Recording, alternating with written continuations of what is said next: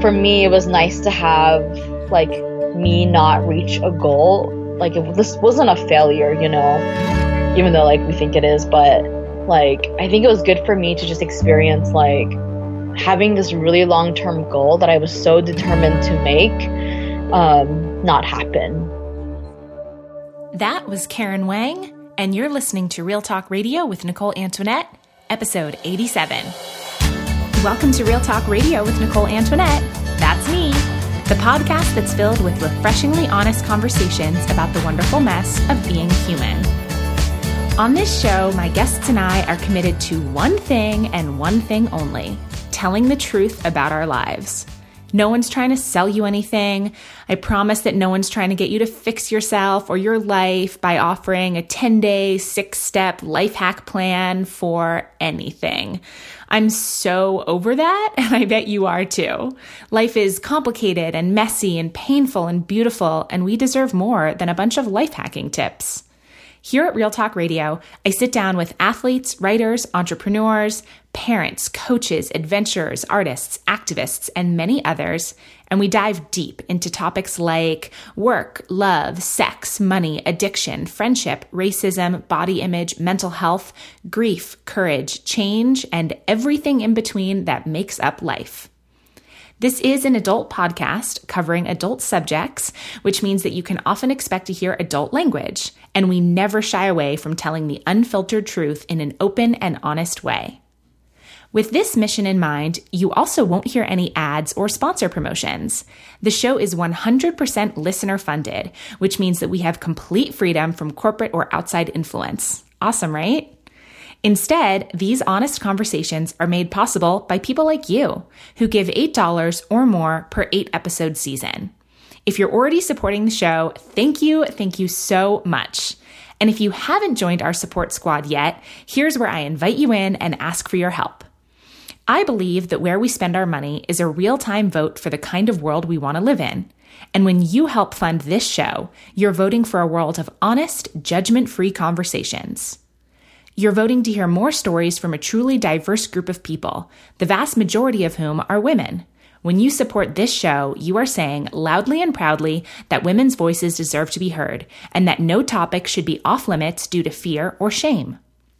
This is a show by truth tellers for truth tellers. And if these conversations make you laugh, think, or just feel less alone, I hope you'll go to patreon.com/Nicole Antoinette to make your pledge of $8 or more per 8-episode season. As a big thank you, you'll get access to over 30 hours of bonus content with new fun stuff added every month, as well as our community discussion page, our virtual book club, my weekly behind-the-scenes email series where I talk about my real life in real time, and more. So one more time, that's patreon.com/Nicole Antoinette. Your support means everything to me. It truly does. And it's what will allow me to continue making new episodes for you as we join together to build a kinder, more open, and more truth-filled world. And now let's dive right into today's episode. Today, you'll get to meet Karen Wang. Karen is a photographer and outdoor adventure lover whose work has been highlighted by REI, Outside Online, The Trek, and more. She grew up in Texas and never really experienced much as a kid, so after college, she decided to pack everything she owned into a car and drive up to Seattle to start a new chapter of life, even though she had no job, no friends, and no direction. Little did she know that move would be something that would change her life forever. Karen discovered the outdoors only 3 years ago and fell in love immediately. She loved the wilderness so much that she decided to thru-hike the Pacific Crest Trail in 2016, but only made it 1,818 miles due to injury. She's currently pursuing mountaineering in Washington State and plans to finish thru-hiking the PCT this summer. In this episode, Karen and I talk about fear, specifically the fears associated with being a beginner in the outdoors, which is an experience that she and I definitely share. She talks all about her PCT hike in 2016, including the heartbreaking story of needing to end her trek early due to injury. And she also shares about the fears she's been conquering lately in order to make her dream of mountaineering and glacier travel a reality. It was such a treat to talk to another woman who's also relatively new to hiking and outdoor adventure. And if you're looking to push yourself out of your comfort zone in any way, I bet you'll love hearing from Karen as much as I did.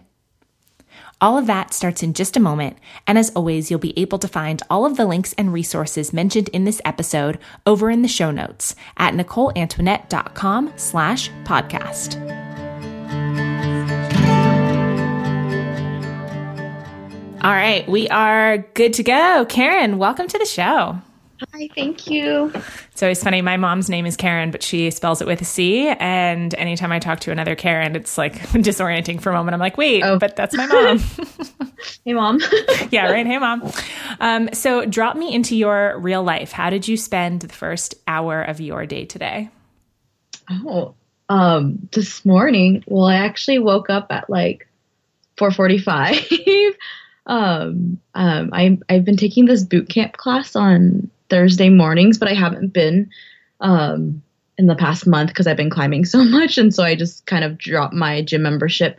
But because I want to get my money's worth, I went to the gym this morning and I did the class, but it was like so hot. I guess because it's summer now and I haven't been exercising indoors at all, and it was great because I love my teacher. But it's just so hot in that room. And when I'm like overheated inside, I just can't, I don't perform as well, or I just like am so tired, you know?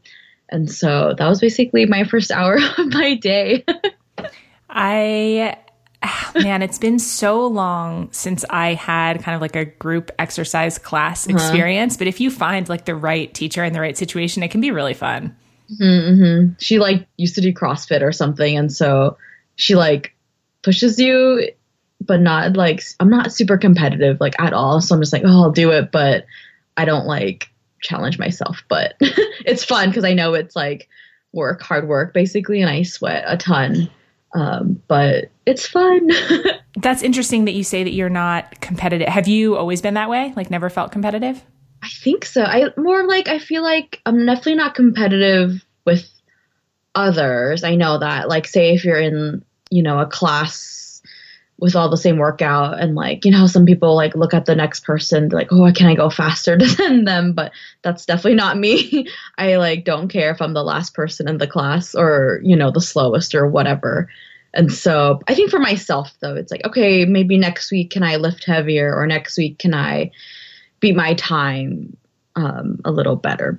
But in the end, like I usually don't really care that much. I honestly admire that. I think that's a great quality. I am really competitive, and like it almost comes out of nowhere. Like I don't, but it's the downside of being competitive for me is that I don't like things that I'm not good at, and therefore I'm less likely to try new things, right? Like it's kind of this like bad negative feedback loop of I'm super competitive and I want to be good at things. The only way you get good at things is by trying the things and then doing the things, but I don't want to not be good. It's like this whole, I don't know. So I'm always fascinated when I hear people that like, I don't even even like board games or things where I'm like, well, I want to be good at this. I want to be good at all. Oh, funny. It's like not great. It's funny. What's something that only your good friends know about you, or maybe that like people who only know you through social media would be surprised to learn? One thing is actually really funny, but nobody calls me Karen. None of my real friends do. And so they all call me Wang. It's my last name. And basically, yeah, it's really funny because everybody knew that I meet or like through online or whatever. They all call me Karen, which is my first name. But ever since, you know, I've been in high school, people have been calling me by my last name, or I have like a million nicknames. And it's just funny because, I mean, I respond to Karen now and stuff. But yeah, none of my close real life friends call me Karen. That's funny. What about your family?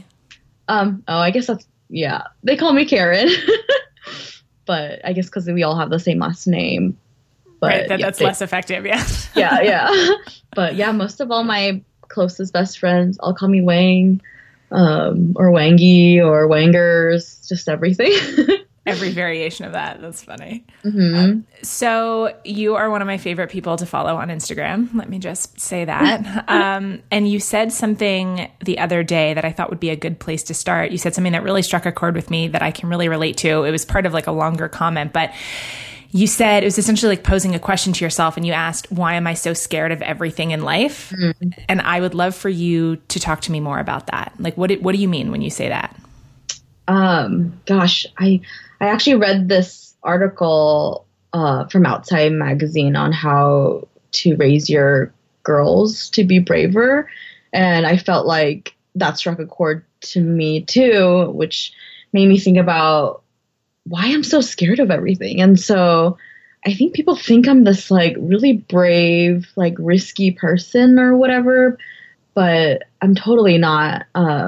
Like I think so. My mom, she's a single mom, and so she was just never really around when we were growing up. So it was just me and my sister, and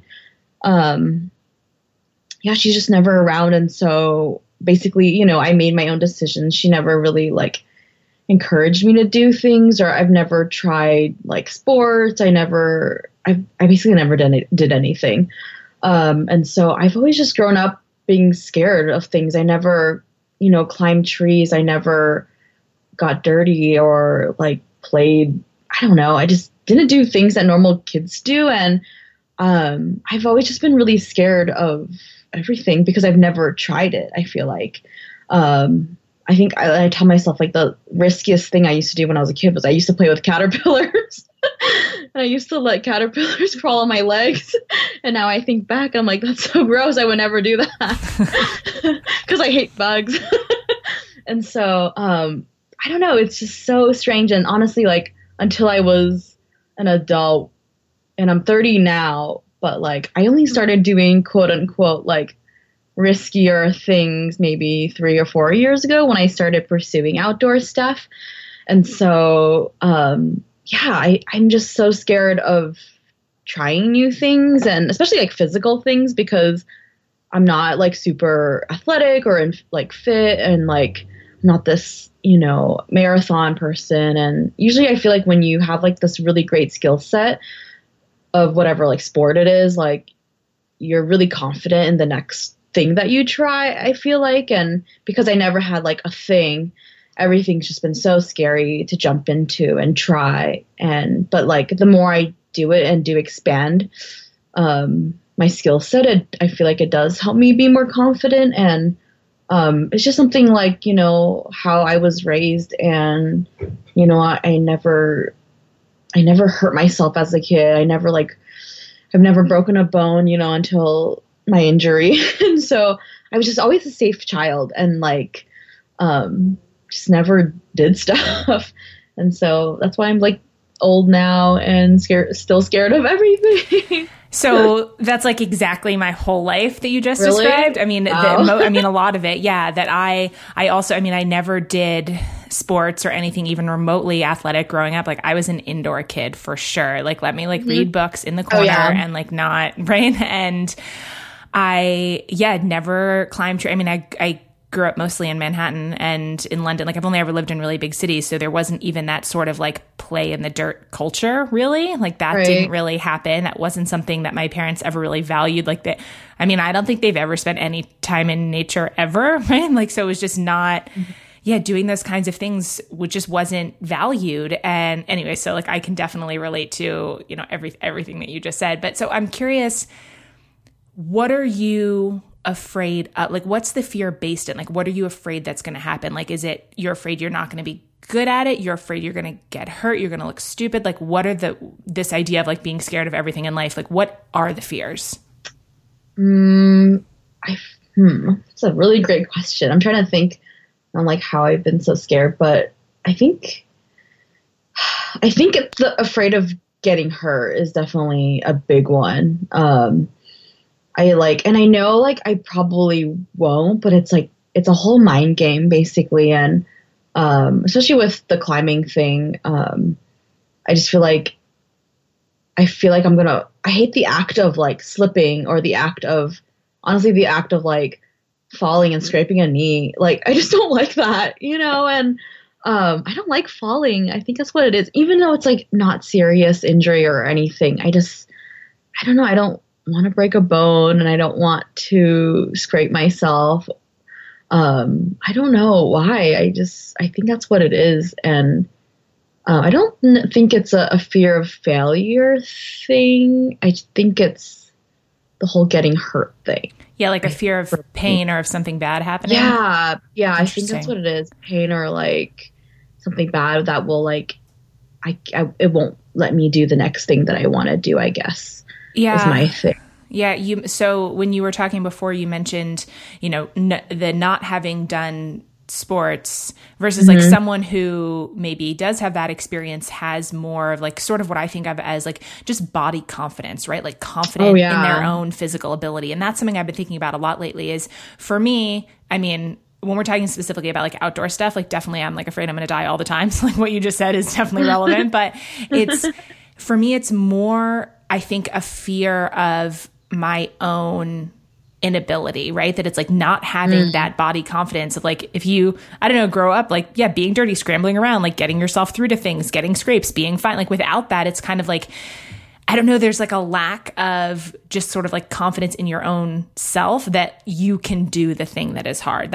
For me, that's where more of the fear comes from. That's actually a really good point. I would agree with that. So you mentioned climbing, right? Tell me the story of how because I know this is a new thing for you. How did you how and why did you decide to try this? Okay. So ever since I moved up to the Northwest, well, I guess not ever since, but ever since I started getting into hiking and like outdoor stuff, which is probably only like 3 or 4 years ago, it's been little baby steps, but there's just always been this like dream of mine to like climb Rainier, basically, because you see it all the time, and it's this amazing, beautiful mountain that we see in Seattle only on clear days. But it's so pretty when you're like driving up to Mount Rainier National Park, and you just see this amazing glacier, and everybody just like dreams of climbing it someday, I feel like. And so mountaineering is this really, like, I guess, far goal that I've had in my mind for a while, and it's like this thing that seems so huge, and it's like, would I ever be able to do that? Like, I don't know, but I like want to, but I don't know how to get there really, because it seems so like technical, and there's so much risk, and there's just so much that goes into it. You can't just like put on some tennis shoes and walk up, it's not like that. And so I told myself, like, after the PCT this year, like, mountaineering is something I want to pursue. I just didn't really know how, except go through, like, I don't really want to learn stuff through friends or whatever. I want to learn it through a class, and I wanted to learn it correctly and safely, basically. And so I finally like decided, okay, this is the year that I'm going to pursue that. But a lot of our organizations here we only have like 3, and they're super competitive, as in like a lot of people apply and only a few get in, just because it's like they just can't accept that many students, And so I finally applied for this one. It's called the Washington Alpine Club, and I applied for it last December. But like I had no confidence going in, because like I was still recovering from injury. It's only been like 4 months, I think. And part of their application process is they make you time yourself on this hike with 30 pounds, and like your time is basically your fitness assessment. And I was like, whoa, there's no way I can do this and overpush myself, because my ankle still is kind of broken. And so I just like went into it like, I'm going to apply, I'll tell them whatever time I get, but I'm not banking on it whatsoever. And so I ended up just doing that. And then I had found out, so I got like, I was interviewed. So they do an interview process, which is really, I feel like it's such a good way to like, kind of filter through the people who's all applying. And so I did get my interview, and then I found out that I was waitlisted, which I was like, oh, that's cool. No worries. This just might not be the year, because I was so out of shape basically. And I was just learning how to like run again and get back on my feet. And so my like fitness ability was just really, really low, and I was just like, there's no way. And so I was waitlisted, and then I found out like a week or so later that another student dropped out because they couldn't make it or whatever. And so I was accepted, and they were just like, okay, well, make a decision, and let us know if you want it. And I was like, I'm really unsure, like, just because I was so out of shape, and I still am. And I was like, this sounds so intense. And I was like, do I really want to do it? And then I was like, okay, let's just do it. Just because I was like, okay, it's a really great opportunity. They only accept 31 students in this organization. And I was just like, I feel like I have to do it. Like, I have the time right now to do it. And I have a few months to get back in shape and blah, blah, blah. And so, yeah, I end up accepting and like paying my dues, my membership dues and class fees and all that stuff. And little did I know, it was so crazy. It's been such a crazy last like 3 months going into it. And so that's kind of why I did the class. It's basic alpine climbing, which I thought it was just it's not. My ultimate goal is glacier travel, but I didn't know there was going to be so much rock climbing. Like I knew there was going to be like a little bit or whatever, because you need to learn the rock basics in order to move on to glacier stuff. But it was just a lot more than I was expecting. And that was the hardest thing for me to do, I think. Yeah. So tell me about your first day of rock climbing. So I've never like climbed in the gym before, like other people have. I haven't either, and I'm super interested after watching your experience. You should totally do it. And I can't believe I'm saying that to you, but like a lot of the students in our class have like climbed in the gym, or they've done a little bit of rock climbing outside, blah blah blah, like anything. And so like I feel like I'm always like comparing myself to our other students, because I mean we all have a whole different set of skill sets, which is great, but there's only like two or three of us who have never rock climbed in our life. And so because I'm so scared of everything, like, so the first time I had rock climbed was in class, or not in class, but on one of our field trips. And it was this rock down in Tacoma. It's called Spire Rock. It's like a fake rock, but it's real. I mean, it's fake, but it's real. But a lot of the mountaineers, people use it as practice. And this day was rainy and it was cold, and I think it was probably early March or something. And, like I've never done this thing before, and I get roped up and I walk up to the walk and I just, I climb and like, I can't. Like, I remember like, gosh, be only like a foot or two off the ground, and like, I just couldn't do it. And I didn't know how to rock climb. Like there's different like techniques what you should do with your body and all this stuff. And I just like had no idea. And so, it was so hard and I just didn't know what to do. And they kept telling me, like, trust your feet or just take a step. And I just could not take steps. It was so scary because we are wearing these like huge mountaineering boots, and the rock, like each step is like a sliver basically. And I just like did not trust my feet. And climbing is a really awkward body movement for people who have never done it before. And so all of it was just so foreign to me, and like I just didn't get it. And so I was probably on that wall for like, gosh, 30 or 40 minutes. You should not be climbing that long.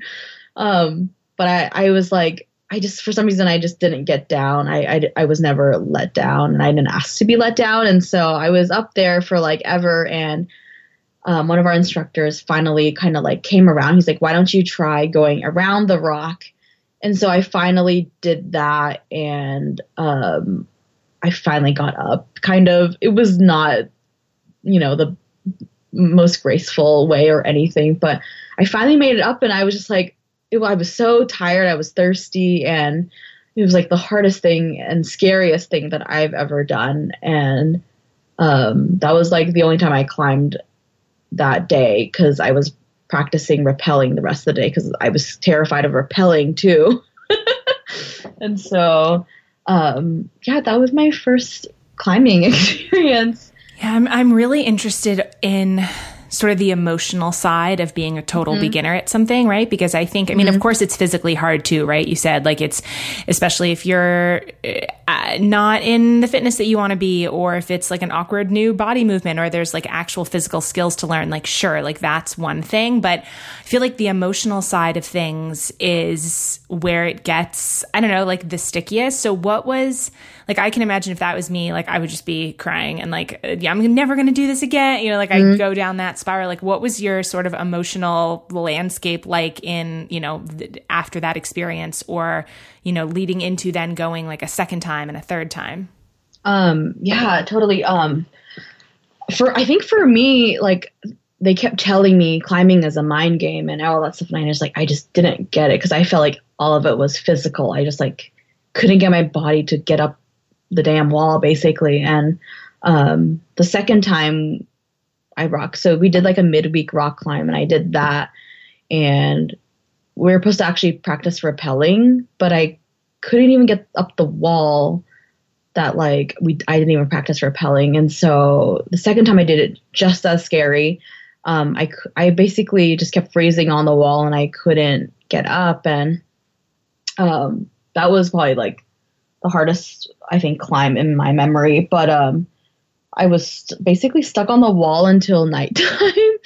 And one of our instructors, you know, was up there belaying me, and like for me it was so emotional, and like I was so scared, and I just like I see the guy, you know, he's like, gosh, like 4 foot above me, and like I couldn't get up. Like he sees me and like I'm almost there, and I just couldn't get up. And I finally, like, he stayed with me until, you know, I finally got up, and it was like I wanted to cry. I don't know if I did. I think I kind of cried a little bit.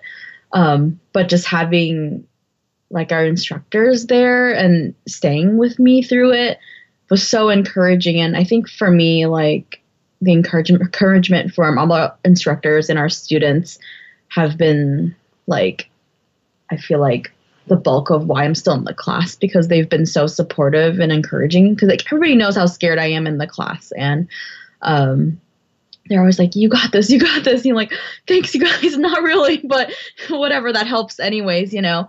And so I think like having the encouragement from the people really helped. And I just, honestly, I didn't get better. The mental part didn't kick in until like 6 weeks in.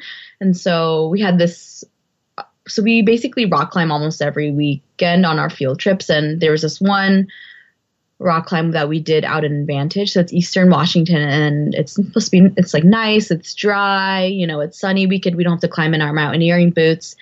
And I couldn't even do that. I don't know what was wrong. And one of my instructors, I just kept freezing on the wall basically. And like for alpine rock climbing, you like cannot be freezing on the wall because it's dangerous. It's like a safety issue. And because you only have a certain amount of, you know, time to get up and down.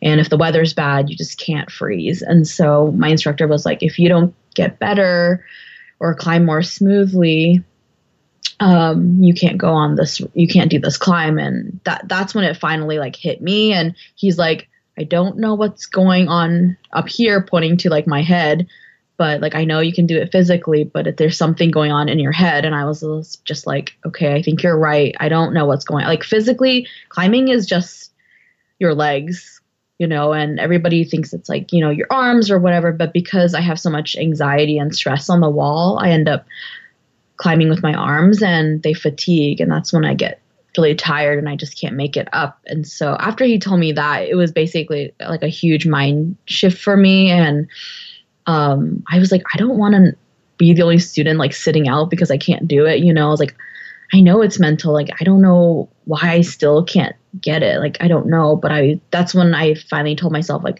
I'm going to join the gym and practice like 3 times a week until I get comfortable with my feet. So I knew my problem, which was trusting my feet. And I knew that's what I needed to work on. I don't think I'm afraid of heights or exposure. Like, I just like, you know what your weakness is and where you need to improve. And so because of that, I basically forced myself to go to the gym like 3 times a week. And I did the auto belay and I practiced just going up and down and up and down. until I finally trusted my feet more. And I do this thing where I take a step. If I'm unsure, I'll just stop. I won't even take the step because I'm so afraid of slipping. Even though you're like top roped, you're not going to go anywhere. It's true. But I think the act of like slipping just scares me to death for some reason. The feeling sucks. It's like, ugh. And so I just basically did that, and I finally got better. And then I started climbing at the gym with my boots because boots climbing and regular shoes is not the same. And so I don't know, I just kept at it for so long, and I was like, I think I am comfortable now. And I finally got that mental thing to click in my head, and I wasn't scared anymore. And I started thinking the gym was kind of fun. But honestly, like nothing is like the outdoors. Like the gym is a great place to practice, but it's definitely nothing like real rock. That's for sure. Yeah, sure. I love that story because I think that there's something that's really powerful in sort of the way that you broke it down for yourself. Like I think that when we're afraid or we're feeling insecure, it's so easy. That can be such an overwhelming feeling, right? That like the feeling itself is paralysis. And then like the easy answer is like, this is just not for me. Like this whole thing is just not for me, as opposed to being like, okay, this is clearly a mental thing. What is the fear? Like for me, the fear is like the heights and exposure and like the death and the whatever, like that would be the scary thing for me. I think, I mean, I've never done it, but this idea of being able to say, okay, the fear is coming from the fact that it's like, I don't trust my feet, or like that being able to like sit with yourself and kind of boil it down to what is the root of the fear? Because there's always a root of a fear, right? And then what's the action step that I can take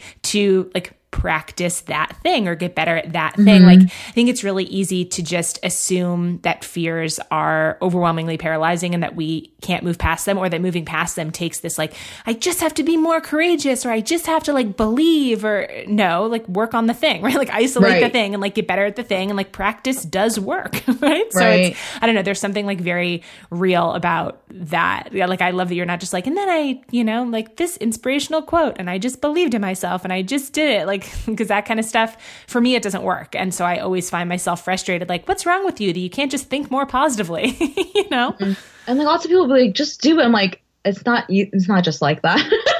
Right. I'm like, stuck on this wall for 40 minutes. Like just doing it is not working. I just can't do it. And for me, like I learn in baby steps, and I'm not like, I have to go slow, like, and I have to take baby steps. And that's the only way in repetitive, stuff.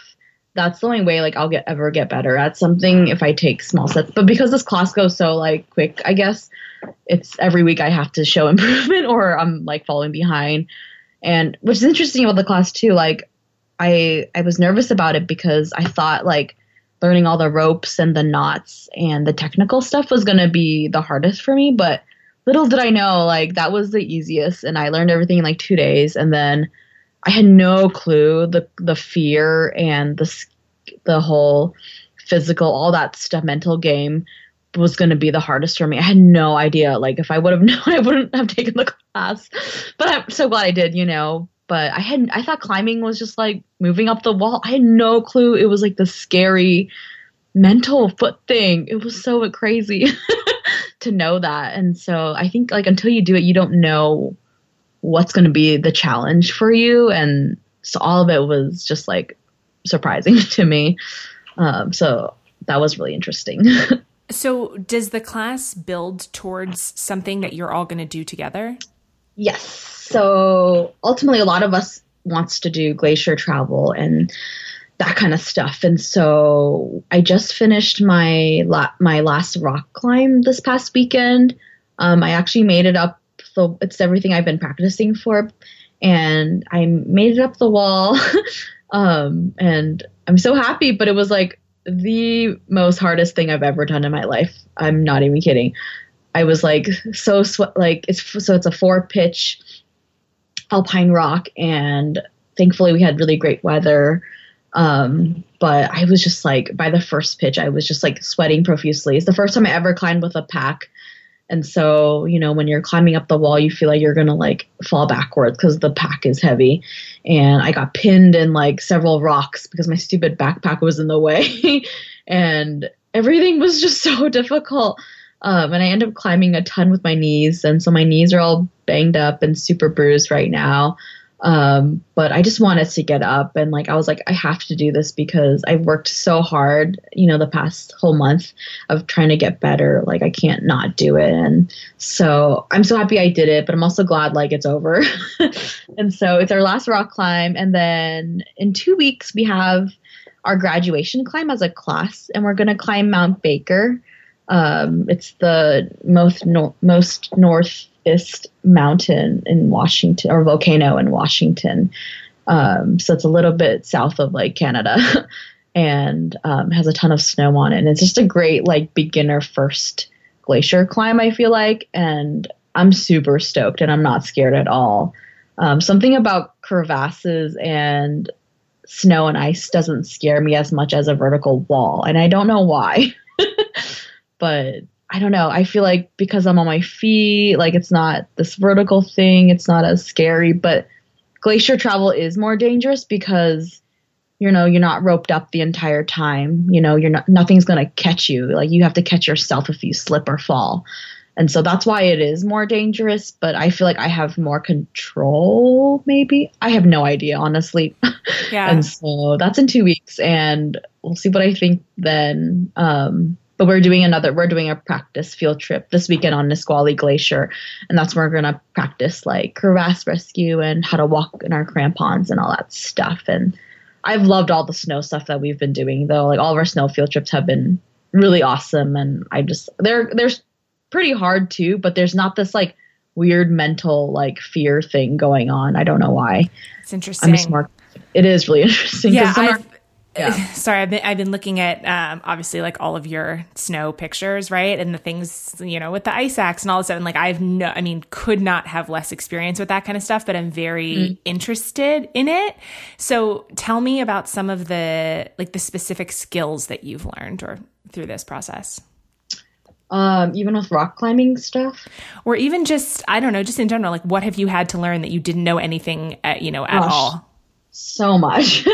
I think like just, I've always been like a hiker, and so I only know what to do with like my feet basically. And I haven't had to use tools or just any additional things, but I think taking the class has, just opened my whole like skill set with like technical stuff. And I don't know how confident I am in it yet, obviously, because we're just all beginners, but like just knowing how to strap on a harness, knowing how to check your knots, knowing like which knots you need, how to rappel, all that stuff has been so awesome. Just like knowing it now, and especially knowing how to use an ice axe. Like we carried an ice axe for 300 miles in the Sierras and had no idea how to use it. I was like, why are we even carrying it?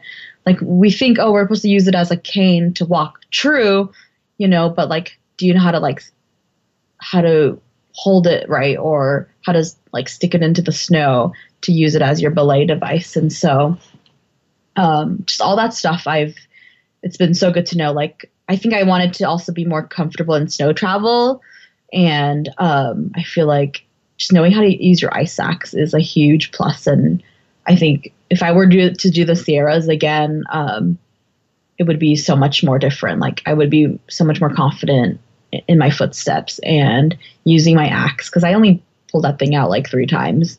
And self-arrest is really difficult, that's for sure. But I feel like with how much practice we've done, I've gotten a little bit more confident in it. And I think, just all the things, little things, the technical stuff that has always been so intimidating to me.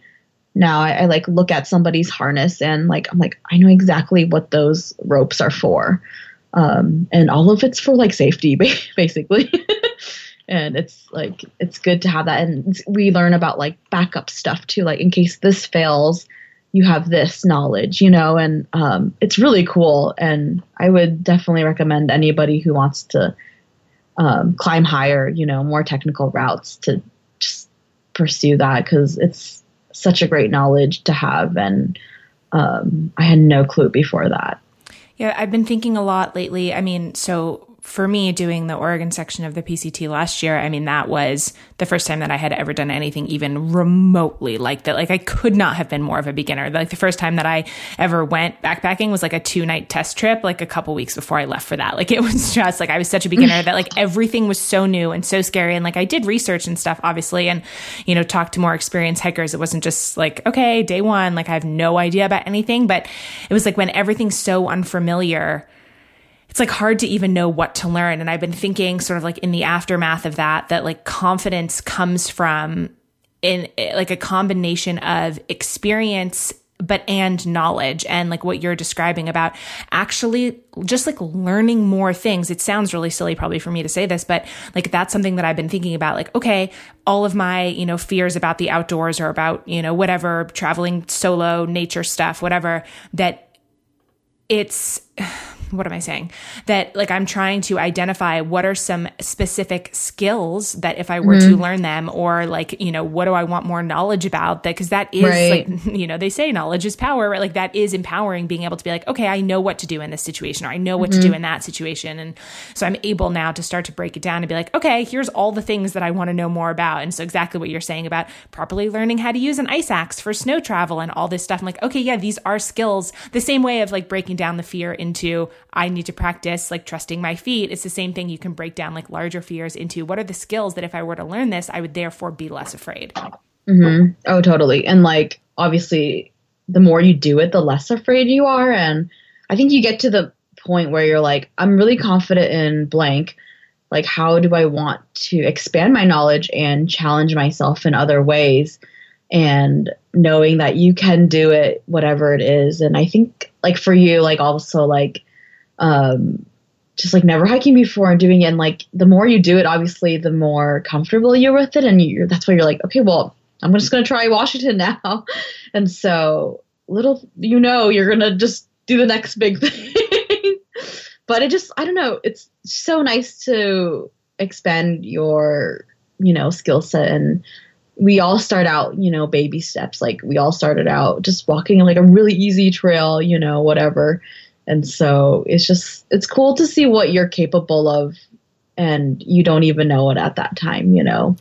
So yeah, it's really cool. Absolutely. I've also been thinking about how education is so baked into the structure of, you know, most of our early lives. But then like you reach a point, if you're out of, let's say, formal education, right? That like these types of things, you're not just going to all of a sudden like come across, here's how to use an ice axe, for example, or whatever, like that it's like the personal responsibility of seeking out, you know, a broader skill base. And like, that's something I've been thinking of too. Like, it's really easy for me to sort of be lazy and complacent and, you know, stay in what's comfortable and safe. And like these kinds of things, you're not just going to like learn them randomly by accident, that you have to make a choice to be like, I'm going to choose for you, you know, to apply for this class, this club, like, and that there's something to, I'm trying to push myself to, okay, like what skills do you want to learn? And then go sign up for something. This is not just going to happen by like osmosis, right? Like you have to actually seek out someone to teach you. Yeah. And we cannot stay in our comfort zone forever. Like you're going to get bored and you're not going to grow. That's why I firmly believe in stepping outside of your comfort zone, even though it's like something small. It doesn't have to be like, I want to do this long hike. It could be anything. Like, I've never done cooking before. I'm going to take a cooking class, you know, I'm going to start making all my dinners, you know, and I just like, it can be anything that is foreign to you, and it's all relative, you know. Somebody's fear about this is so different. And so it's just really cool to see how much you learn when you do that. And those are the memories that you will remember the most, you know, forever. So it's really cool, I think, to do that. Yeah, absolutely. So you mentioned that obviously you didn't grow up, right? Like in the back country. This was not sort of your thing. Who were you raised to be, if not this? Because it sounds like you diverged somehow. Well, gosh, so we're Asian. And so my mom has always been like, I don't think she's ever pushed me to become like a doctor, lawyer thing, but I think she just wants me to be successful and financially stable and have a 401k and all that stuff. And so education's definitely been like big part of, I guess our lives or whatever, but it's just kind of like, okay, we just go to college. It's like a thing that everybody does. And so, I mean, there was nothing more to that, but I majored in marketing and business, and it was fine. It wasn't anything amazing. And it's just like, I don't know, I think my mom she's always kind of like nervous about money. Like, I think it's an Asian culture thing where we want to be like stable and like have investments and just be financially well off. And that's kind of like your depiction of success, I guess. And my mom always worries for me because I don't have like the stable job right now, and that I'm doing all these quote unquote nature things. But like we did have a conversation, and I did tell her, like, this is what makes me happy, and like I don't need a giant house and like a shiny car and all these things. Like, I'd rather spend money on these experiences and these really scary things for these scary moments where I feel it's so much more like enriching in my life. And so I think she like obviously doesn't get it, but she's like, whatever. She's really supportive, and like she wants me to do whatever makes me happy. But she, in the back of her mind, is always like, can you just get a job yet? And so she's never really done much outdoor stuff either growing up, and so for me to do all this stuff, she thinks it's crazy, basically. And I, like the other day, time I saw her, I was telling her how I got, water out of a stream, and I had to like filter it. And she was like, what? You had to get water out of the river? I was like, yeah, where else are we going to get water? And it just like blew her mind. I was like, do you know when we go to the bathroom? And she just like couldn't believe it. It was just really funny. We're just way off on the other end. And she just thinks I'm crazy, I think. I think we need to hook your mom up with my mom, because it's the same. She's like, what are you doing? I don't understand. I know. So this brings up something else that's interesting that I think is something that isn't talked about enough, or as kind of honestly as it could be, this idea of how individuals, like, so how you make adventure happen in your real life, right? Like, it's really easy for someone to just, let's say, like, look at your Instagram and assume XYZ things about, oh, well, she must have money from here, or this kind of thing, or, just, I think that there's a lot of misconceptions. So I would love for you to talk about sort of, you mentioned that traditional model of success not being something that you value. If you could talk about, okay, so, what do your values look like, and how do you make this lifestyle happen, like on a more practical basis? Oh, I actually just wrote something about that the other day, and people think, I mean, gosh, Instagram's like not that real anymore, and everybody curates it, I feel like, now, and we only post about things we want to post about, right? Whether it's like ugly or pretty. And so I don't know where people get the idea that I'm like always adventuring or like traveling, because I'm not. I only was traveling for 4 months last year on foot. But like every weekend I go out because I'm on this field trip, and so I was just telling one of my friends today too, and I want my Instagram to be kind of like my diary, like these are the things I'm thinking about, and what I'm learning, and photos to share and stuff. And so honestly, like so the PCT thing was something that I wanted to do for like a year and a half, right? And so I was nannying before that, and I basically just started saving for that year and a half. I would put like $200 every other week into my savings and just start saving for it, and stop buying like useless crap that wasn't like going to advance me in hiking. And so unless it was like special, like things I needed, I just like that wasn't my priority anymore, which is totally fine. And I started, clipping coupons and just try to save as much money because I knew I was going to be unemployed for 4 to 5 months or whatever. And so I think people just need to be more, I guess, wise with their money and finances. Like you can, like, it doesn't matter how poor you are, you can make a way. I firmly believe that, like, whatever it is that you want to do or you're saving up for, like, you can make it happen. Like, whether it's like working extra jobs or doing extra anything just to get some extra income. Like I babysat as much as I could, I think I was still doing a few photography or weddings and stuff before that, but it's like kind of making a goal and then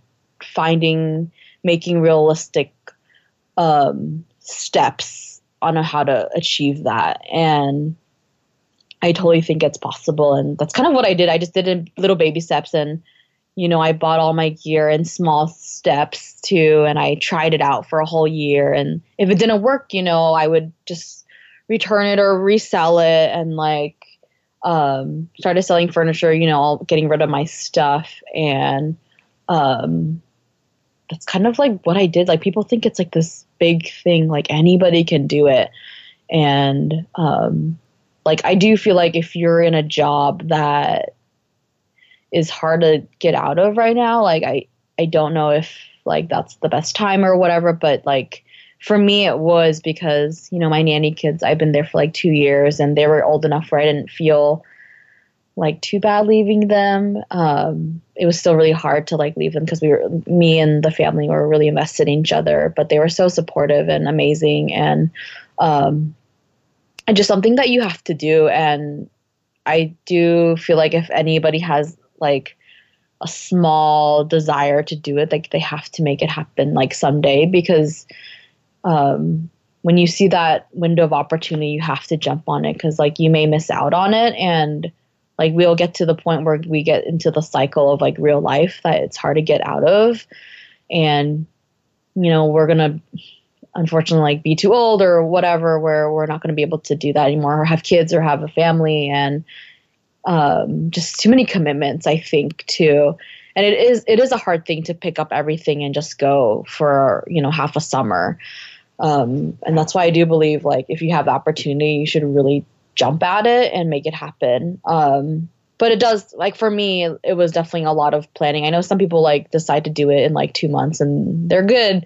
But for myself, like I like a plan, and I like, I want to know that I'm going to be able to do it and like have enough money to finance it. And so I wanted like enough cushion and everything. And it was just like pretty much baby steps and figuring out a plan. Sure.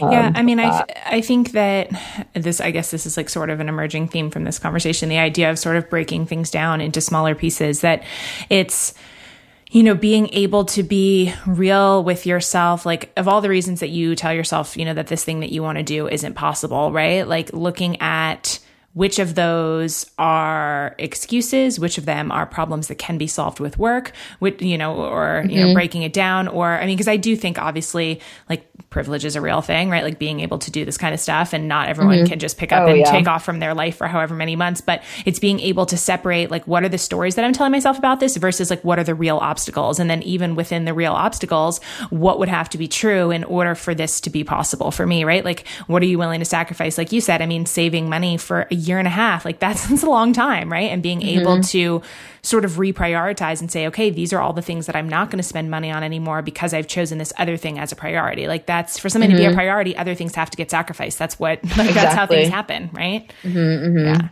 totally. So do you remember the day or sort of the time that you decided that you were going to try to hike the PCT? Like where did that come from? Oh, gosh, I think it was like, it's always been like not always, but ever since I started hiking, like I remember I was doing this snowy hike a few years ago, and I had ran across, I was on the PCT and had no idea what it was. It was just this junction and the arrow pointed to Canada, and I was like, wait, like this trail goes to Canada? I had no idea. And my friend I was with, they were like, yeah, and I was just like, huh, okay. That was like, so that was my first like exposure. And then I think the more I got into hiking and the more like exposure I got backcountry and all that stuff, it just made me, I guess, research more about long distance stuff or like the PCT or just hearing more about that and blogs and, you know, reading Carrot's blogs. And it was just this thing. It was kind of like Rainier, right? Like this thing that was like way out of my league. It seemed like it was way out of my league and like I would never be able to do it. But then like just like what scared me the most was doing it by myself. That's why I was just like, there's no way I could ever do this because it sounds scary and I would never do it by myself. And as soon as I found out like there's this humongous like through hiking community on the Facebook, and then I realized like everybody starts by themselves. It's like a thing. And then as soon as I found that out, because I was in the beginning, I was like, oh, I need to find a hiking partner or whatever, and da da da.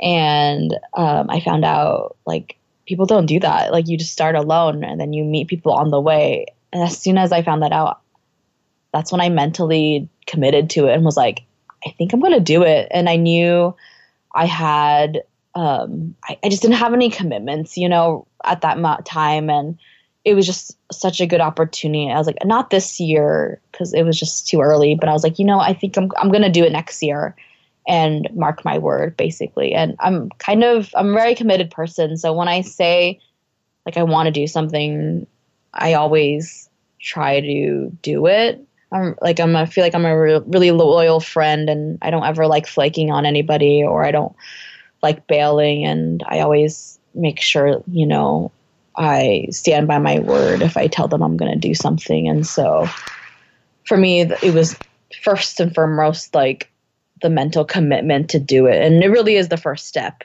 And so from there, I was like, okay, I need to figure this out now. And it does take so much research and time to like figure out how to do this thing because there's so much crap. But it's possible. And I know for myself because I needed like a year and a half to plan it, like it was going to be okay for me. And so, yeah, it was basically little baby steps up until I left. But yeah. What were you hoping to get out of it?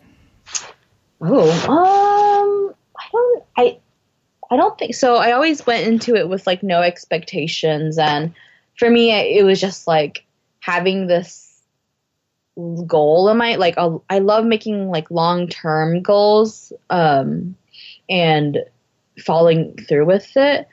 And so for me, I just wanted to like stick by my word and like do it. And I just like wanted to like see if I could even do such a thing. I think it's like such a big goal. And like, it seems like, how did people walk all day, you know, like, and travel on foot for 5 months and walk across the country? Like, doesn't that seem crazy? Like, not any human would do, you know, but you hear all these people doing it and the stories, and like, I'm like, okay, I think, I don't know, like, can I do it? Like, I don't know. So I guess I wanted to like, not prove to myself, but I just wanted to like see if I could even do a thing like that. So yeah, I think I just wanted to see if I could even do it.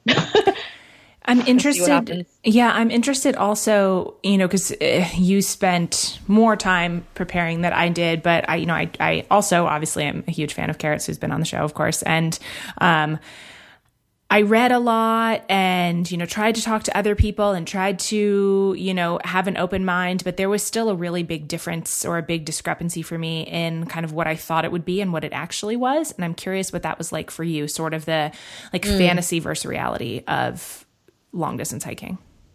Actually, so for me, I didn't do too much blog reading. It was mainly like, gear research and stuff like that. I didn't research towns. I didn't really read stories as much. I did reach out to Care about like food stuff or whatever, but I don't know. I knew I didn't want to have expectations, and I kind of wanted to be surprised going in. And I remember meeting people and they were like, yeah, we read this entire book and they know about like every town and like what the towns are for. And I was like, whoa, I had no idea. And so for me, I don't know, it was just like too much research for me, I think, on top of like where I need to ship my food. I think I just never got into it for some reason. I don't know why. And I do think like that mindset going in was really helpful for me because I, was never disappointed. Everything was a surprise and like it was, I don't know, a whole different experience for me. And I never like romanticized about the trail or think it was going to be this amazing thing. And so I thought it was awesome. And I knew it was going to be hard. I kept hearing like the mental part of it was going to be difficult. And that I just like never really understood until I got to the halfway point. I feel like every day for like 4 months was always physically hard. I was like, yeah, I'm starting to feel strong. I'm like, I don't feel that way. Like every day is just as hard. Like I don't understand.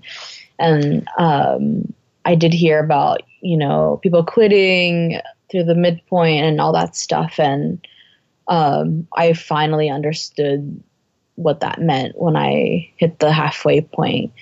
And knowing like I was there solo with like no hiking partner and just like nobody to motivate me basically except myself. And that's when it was really difficult and I had like really bad hormones going on. And so, it was really, really hard and you just have to kind of like work through it and push through it and stuff. And, I think that was probably the most unexpected thing for me, like the mental part of it. Sure. 'Cause mental thing is like weird. Like you don't know about until it hits you. It's kind of like the rock climbing thing. You don't know it's a mental thing until it like you have this really hard thing that you have to do. It's like, oh, it is mental. It's not physical anymore. So how did you get yourself out of kind of when those moments would happen or when you were feeling either like really low or, obviously you did a much longer hike than I did, but it was so hard. It was, physically it was so hard. And just the hardest thing that I've ever done. And that I just was in so much pain all the time. And I was so lonely and it was just like, I basically cried like every single day, but what worked for you or what helped for you on the mental side of doing something so tough? For me, I liked what you said about, like crawling in your tent crying, but like wishing you could call your husband, but there was no service. But it's true. Like when you are there sitting in your like pit, there's like nothing else you can do except like, for me, it was to pray and I just prayed and I felt like that helped me calm myself so much. And, I would basically just cry out to God and like, be like, I don't get why this is happening or, so it was, for me, that was a very helpful thing. And it only happened like maybe like 3 or 4 times where I like hit my lowest low. But then like when I got service and stuff, I would text my friends at home and like check up with them. And basically I had this Facebook group going on at home. It was like Wengi's resupply team, but I end up just adding my closest friends on it. And like, I would check in with them in real time, like exactly where I was, what mile and what town. 'Cause it was kind of like off from like Instagram or whatever. And like, I would tell them what, like the real how I was doing. And I would write like a huge paragraph and that was just like really supportive. And, they would check in and like see how I was doing. And, I would ask them to send me like Bible verses and stuff and they would send it, just be encouraging in ways that they could. And sometimes it's like, there's, like only people can do so much, you really are out there by yourself. And, I think you just have to kind of like figure out what works for you. And it did help me to also reach out to other hikers that were on trail when I was having a hard time and they would be like, yeah, same here, try to do this or whatever. And so obviously those people like actually understand, what you're dealing with, when you're so alone and stuff. But I would just try to, reach out to friends or hikers too. And, in the midst of my lowest points too. Yeah. I have heard in different capacities, people describe things like this, in sort of spiritual terms almost, right? Like it being a pilgrimage or being some kind of like having like a spiritual underlay for it. Was that ever a part of it for you? Because it sounds like faith was a big component for you in, getting through hard times. Yeah, I think for sure. And I think as a Christian, I definitely view the outdoors as God's creation. And the only reason, I'm out there is because of him. And so it's funny because like I felt like I was going to have like a lot of time to like pray out there or just like talk to God and all this stuff. But you're so like busy walking and stuff that you don't really have that time. It's weird. Like we have all this time, but at the same time, you're really busy. You know what I mean? And so, and people think hikers just like walk all day and then they like sit and then they just eat. But you're just really mentally exhausted, And so I think the times that I did pray and stuff, it was just like so good. And it really strengthened me in my faith and knowing like I had nobody else except God. And so, I think that was really good for me. And,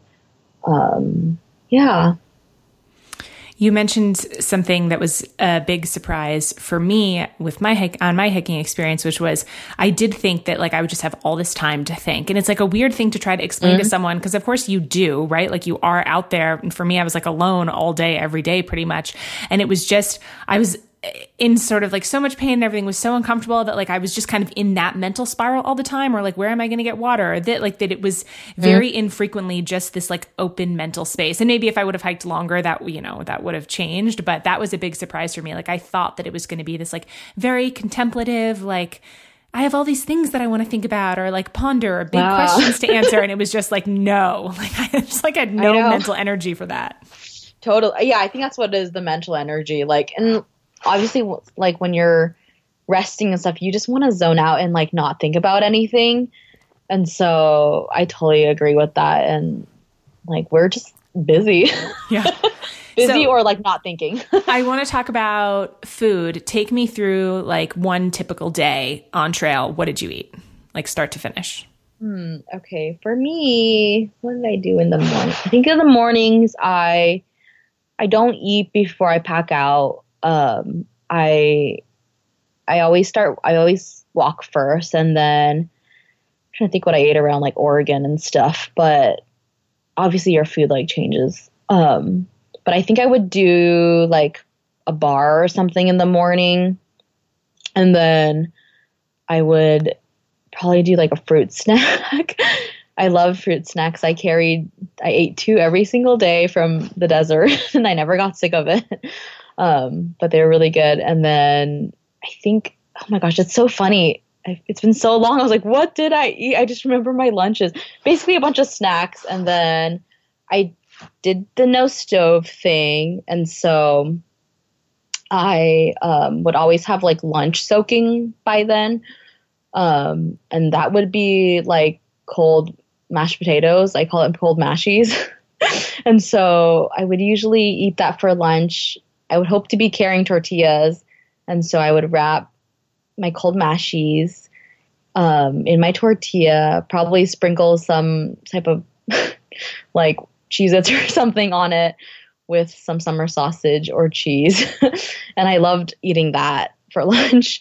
And then I think I would just eat like bars and stuff in the afternoon, and then lunch would be soaking too. And basically my lunch and dinners were the same. So I would alternate between the instant rice stuff or mashed potatoes or what else? Sometimes we eat stuffing, but it's like really nasty because it's super soggy. I think you just try to get creative, and some things work and some things don't. And I ate a bunch of candy. So I went into this trip thinking I was going to eat really healthy and well. And I made all my boxes basically dairy-free and gluten-free because I have an eczema allergy. And so those foods tend to trigger it. But I found out early on, like my eczema ended up clearing up the entire time. I don't know what happened. But I got sick of like all of my food I made for myself, especially like the meals, because I was cold soaking and the texture and the taste just was not right. And it was so nasty. Like I dumped all of it. And so I found out junk food worked really well. It was so sad when I had to like make the transition because I knew how terrible it was. But I just became one of those people. I never thought I would become like that person who ate like shit on trail. But it got us through and it was great. And so, I ate candy and stuff for dinner. I loved candy. And so I definitely, ate pretty shitty, and I did the Nutella thing too. I didn't do that until like late California, Oregon. Basically anything wrapped into a tortilla was great. You're so funny. I did the no stove thing too. And obviously, again, I mean, mine was a month, right? So I'm sure that I would have gotten sick of things more on like a longer experience. But I was doing the like cold soaking beans and vegetables, and like I carried olive oil. And it's funny, like I thought, well, and again, I'm sure this might be more relevant on a longer hike, but some of the advice that I got from people beforehand was about, bringing a big diversity of food because you're going to get sick of stuff. Yeah. And I tried to do that. And for me, I found that it was a mistake because less than different, like I didn't want different things as much as I always wanted my favorite thing. Like the things that I didn't get sick of, I would be happy to eat every single day. And when I had like tried to integrate more, like food diversity in it, I'd be like, oh, I don't want to eat this. I want more of the other thing. And so it's fun this year, like planning for Washington. I'm like so excited to plan the snacks and like, what are the foods that I'm going to bring? And eating is the best part of hiking, right? Yeah. So you eat pretty well, right? I mean, yes. You're eating like junk food. That's amazing. And gosh, I wish I could do it. I don't know. But again, I mean, I think the length of hiking is really relevant, right? Like I didn't spend that long with like the crazy hiker hunger or the, whatever. For me, honestly, I was so tired that all I wanted, the reason I chose not to bring a stove is because I just needed some part of this trip to be easy. That I'm like, this is one less thing that I have to carry, that I have to learn how to use, that I have to worry about, that I have to like I really suffer a lot from sort of decision-making fatigue. I want to make no choices. Like, this is the thing that I'm eating for dinner every day. Okay. Like, I don't have to think about it. I don't have to. So I think a lot of it for me was like rooted in sort of laziness, right? And also being vegan like that I'm like, okay, I need to just like send myself the things and not have to worry about, because like all the things you read about when hikers get into town and they eat like burgers and pizza and like all this stuff that I know that I'm not going to eat. So it was just like, let me just let this be easy. But I'll be interested to see, on a longer hike, if I were to get more sick of things. Yeah. I mean, I definitely wanted junk food by week 2. I was like, oh my gosh, chips and stuff. Oh yeah. I mean, I totally ate chips. I ate lots of tortilla chips every night. Okay. So tell me about things on trail, if there was anything. Like, did you ever feel scared? Like, what made you feel scared?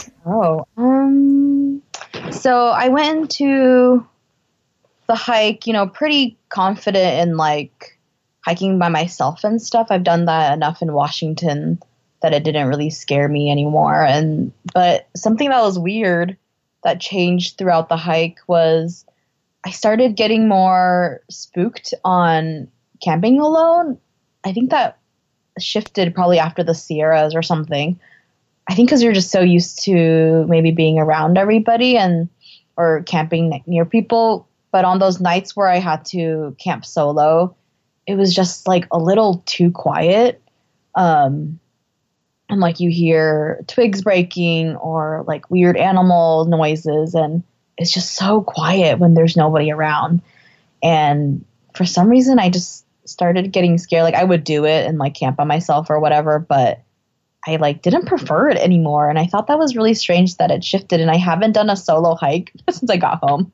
I've done a solo hikes, but I haven't done like a solo overnighter. That would kind of scare me right now. I thought isn't that weird? I mean, no, that was definitely the scariest part for me, for sure. Like like the mental gymnastics that I had to do to get myself to sleep at night. Like I was terrified, like just convinced something was going to try to eat me in the night, like just convinced. So tell me the story of getting injured.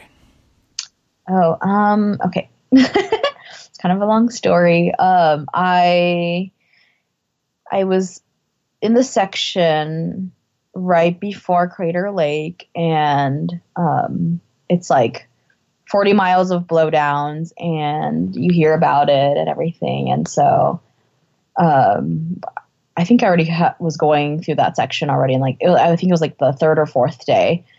And I was hiking with my friend during that section, and it was that night that like I went like maybe 0.5 miles to the next campsite, and he ended up staying back.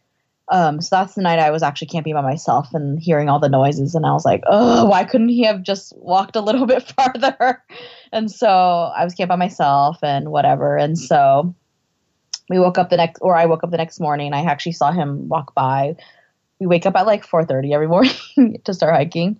And so he walked by in the dark, and I was like, okay, I'll see you in a little bit, whatever. And so I packed up, and literally like 4 minutes after I started hiking in the dark. So I was still dark. The sun hadn't come out yet, but I was stepping over this huge blowdown. It was probably like 4 foot high or something. And I was just crossing like these 2 logs.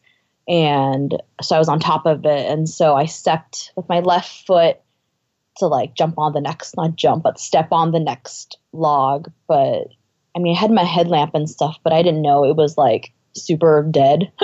And so I stepped on it, and it completely broke beneath my foot, and I fell in between these 2 blowdowns, literally down to like my thigh. And it hurt so bad because I was like pinned down with my backpack. And I'm pretty sure I screamed or cried or something. And I was just like, oh my gosh, like what just happened? And I think I was kind of freaking out, and I basically told myself, I was like, get yourself together, like get out of this hole or whatever it is and get out. And so I think I took my pack off, and I tried climbing out of it. And so I climbed out, and then I started walking, and my ankle was hurting pretty bad. And I was just like, I think I started just crying and just like a huge mess, and thinking to myself, like, I think it's all over. And I was just like, just crying because I was so sad. I was like, I can't, like, this is all over. Like, I can't believe it. Like, I only just made it into Oregon, and how can I come this far and to have to go home? At that time I didn't really know, but I just like was thinking that already. And then I reached like a ridge, and I got some service, and I was just crying and like being like, what should I do? Like, there's nobody around me, and like, should I call for help? Should I how, like, I didn't know. I had no idea what to do. I didn't even carry like one of those spot things. I don't know why I never carried that, but I ended up deciding like, okay, I'm just going to take ibuprofen. So I took ibuprofen, and then just started hiking again, trying to see if I can catch up with my friend. And it was just hurting really bad. And I was going like, gosh, maybe like 1 mile per hour. So slow. I was like, I'm never going to catch up with my friend because he has no idea that I've fallen, and then I think it got bright finally, and I passed these other 2 like fast hikers, and I was like, hey, if you see, the boy in yellow pants, can you tell them that I've injured myself and I'm going really slow? And they were like, yeah, sure. And so I think I was so funny because I was like crying to him, and it was just, I was such a mess, and he was being so helpful and nice and it was just funny. But I finally like make it up. I think I've gone only maybe like 5 miles or something. I make up the ridge, and I see my friend waiting for me, and I tell him what happened, and I take off my shoes, and basically it's already swollen, and you can see like a bruise forming at the bottom where my heel and my ankle is. And he's taken like wilderness first responder or whatever, and he thankfully had like the wrap thing. And so he ended up taping my ankle for me. And I was just like, he's like, we were looking at options. Like, should we go to like a road and try to hitch out? Like, Crater Lake was still like 29 miles away. And I was just like, I don't know, like, I don't want to go to the road and try to hitch and not have anybody. There's really no like bailout from there. And I was like, I just want to make it to Crater Lake. Like, we've been talking about it for like months. I just want to make it there, damn it. And so he ended up, so there was like this 20-mile dry section too that I was nervous about because we had to carry extra water. And I was like, I don't know how much weight I can bear on this ankle. And my hiking partner was just so sweet and like helpful and encouraging. And he stayed basically in front of me the entire time and walked 1 mile per hour with me. And he was like kicking stones away on the trail for me. And he ended up carrying like 2 extra liters of mine for the dry section. And we ended up camping, I think 20 miles. So I did a 20-mile day, I think. And we just like couldn't go anymore. And like every time we like stopped to rest my ankle and stuff, like the whole like getting up and starting again was so painful. Like I've never felt that pain before in my life. It hurts so bad. Like once you're walking on it and it becomes numb, you know, it's really not that bad. But the whole like getting up thing sucked so bad. And I ended up taking like 16 ibuprofen that day, which I don't know why I'm not dead yet. But yeah, we stopped at mile 20 and went to bed and stuff. And then in the morning I woke up and my foot was just like even more huge. The swelling had gone really intense and the bruising was really bad. And I don't know, I just had another breakdown moment in the morning, just like thinking I'm going to go home. Actually, I actually thought it was just a sprain. And I was like, okay, I'll just be back on trail, you know, in like 5 or 6 days. And fuck, I have to like start hiking alone by myself again. Cause I really needed like a motivation partner person at that time. And so me and my friend had finally met up again and started hiking because we actually go the same pace. And so I was just like bummed that I'll be like starting alone again and blah, blah, blah. And so we end up hiking out 9 miles, finally reached Crater Lake. And by the time I got there, I like took off all my tape and my foot was just like huge. And I was like, this is not good. I could barely walk. And so we called my friend's mom. They live in Medford, and that's who we stayed with the last section before. And she came all the way up to Crater Lake and picked me up. And we went back to Medford, and one of her daughters is a nurse. And so she was looking at my ankle, and we're all just thinking like, we need to go to the doctor and get an x-ray because it just does not look good. And so I ended up going to the ER the next morning, and we got an x-ray, and we found out it was called an avulsion fracture. So a tiny bone that's been pulled off by your tendon. And so basically it was broken, and the nurse was so nice and was like trying to help me like maybe get a brace, you know, to walk on it. But I was like, dude, I don't know about this. Like it hurts so bad. I've been listening to my body ever since day one. You know, I've never had any stress fracture, no overuse injuries. And I just did not feel comfortable like hiking on a semi-healed foot. And basically that meant I had to go home. I mean, they couldn't find a brace anyways, but I wouldn't have chosen to use that brace because there was only 6 weeks left of the trail. And so that was basically my healing time. And yeah, I was like, I guess it's over. Like, it's so crazy to think like your time out there can be over in just literally a matter of seconds. Like I had no idea this was going to happen, you know? And I just remember looking at that sunrise after I've broken my ankle and was like just crying because I was like, oh, Oregon is so beautiful. And like, I'm not going to see any of it, like, or my own state. I was just so bummed because like the best was yet to come. And, you know, I was sent home basically not by choice. And it just sucked because I like had made it so far, yet not really. And, it was so sad, but you know, I did view it as like God knew this was going to happen to me before I even started the trail, and he was teaching me something in this experience, and I just didn't even know it yet. And it was really hard. It didn't actually hit me until I went home and started calling friends and family and telling them like to say the words like, I have to come home, like that's when it started hitting me, and I was just like bawling and just so sad, and it sucked.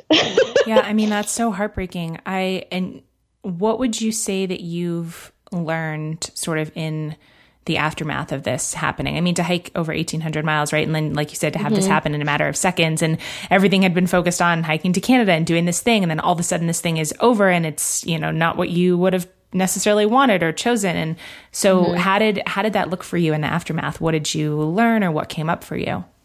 So I think two main things was my biggest takeaway. And one is for sure is like really, cherishing the time that you have on trail. And I know people tell you that, like, take in every moment and blah, blah, blah. But like when you're so focused on miles, because it was definitely go time, like I had to be making like consistent 27s every day to make it to Canada in time.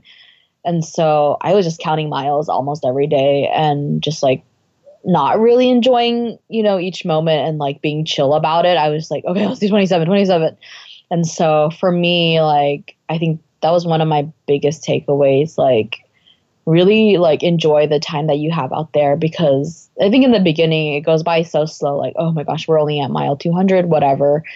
And then the next thing you know, you're halfway and you're like 2/3 of the way done, and this thing happens and you're like, shit, like, dang it, I should have done this or whatever. But I mean, no regrets.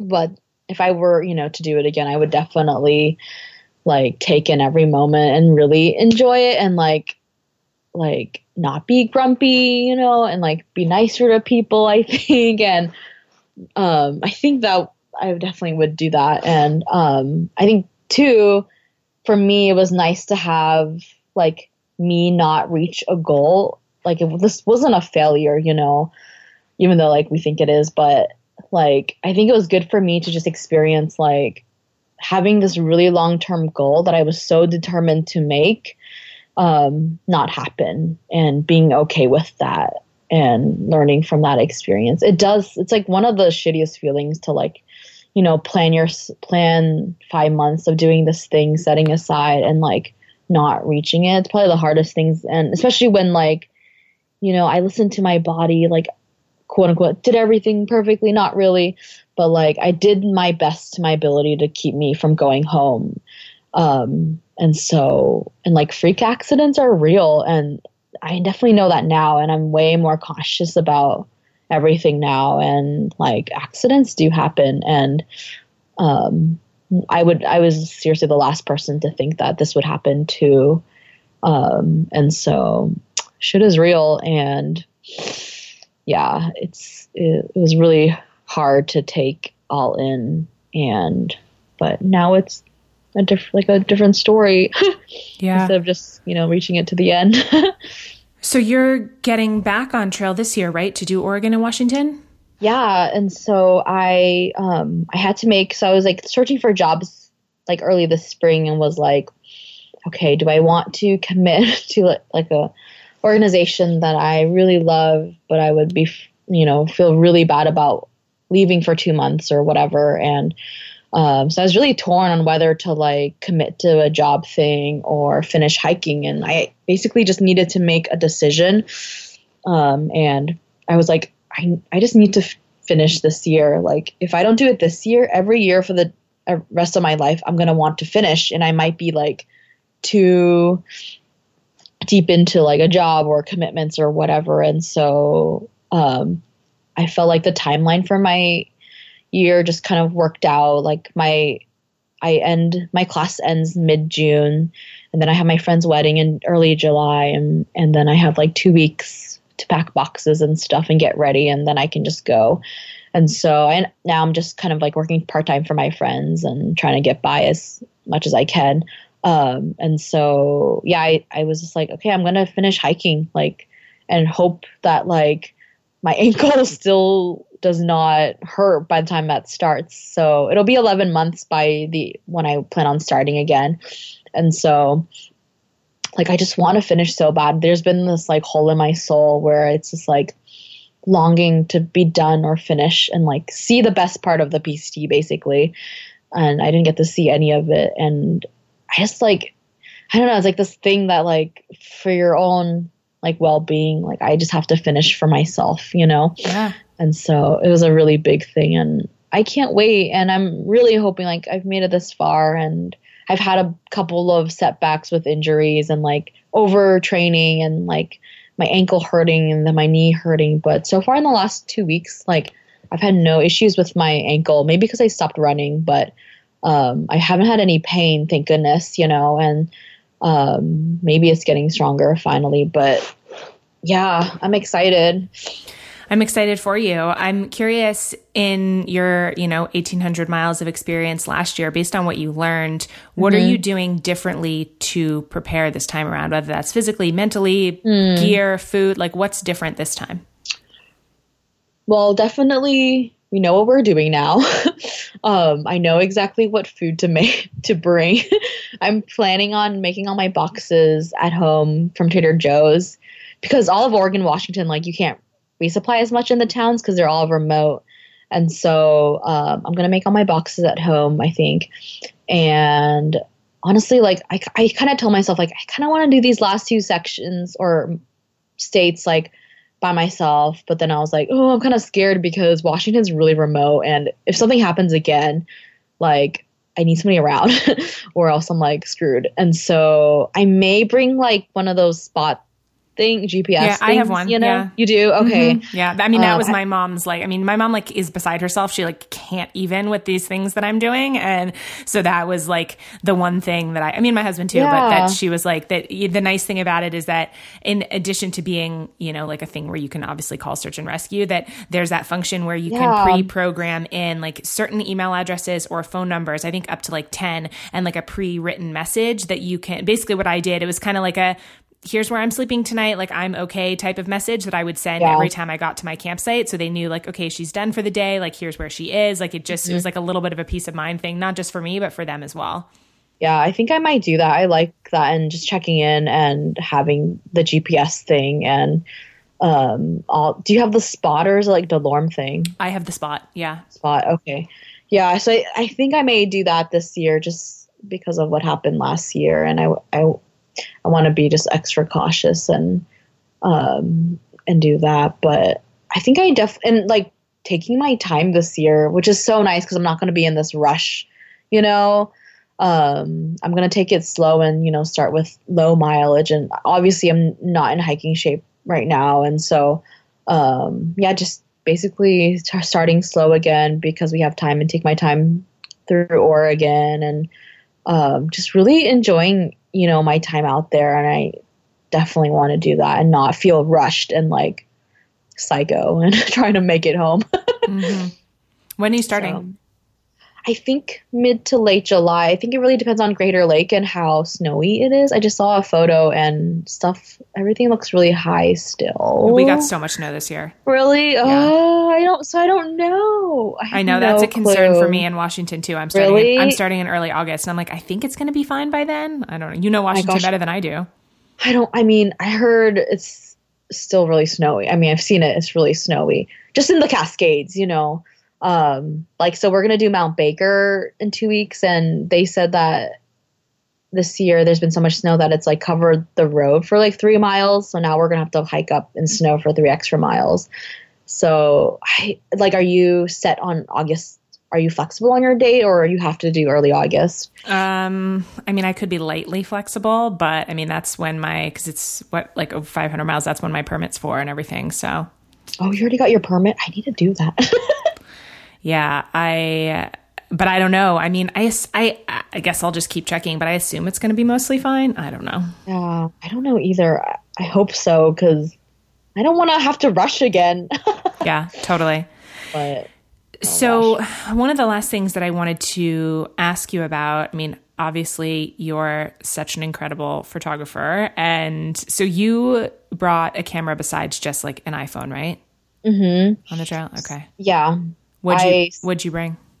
So it's funny. So it was a very last minute decision, and I was actually going to just bring my iPhone, and all my friends were just like, what's wrong with you? Like, doesn't photography mean anything to you? I was like, yeah, but I'm like carrying all this other shit. Like, why do I have to carry a camera?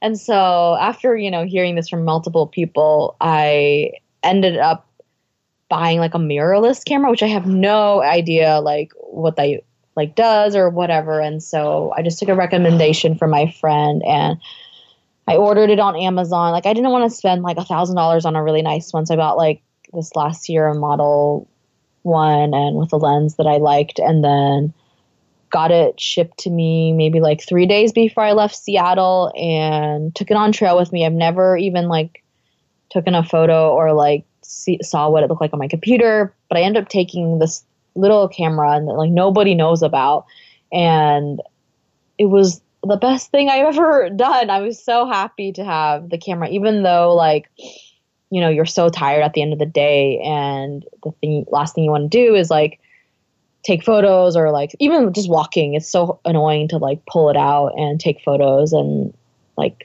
I just like, everybody says like, take as many photos as you can. If it's so hard, like it's so hard when you're just so exhausted all the time. And I'm so glad I did it. And I was able to take a few portraits, when the light was good and stuff. And I loved having it. And now it's like my go-to camera. I haven't even taken my big camera out on anything. So what camera? What is the camera that you brought? Oh, it's a Canon EOS M.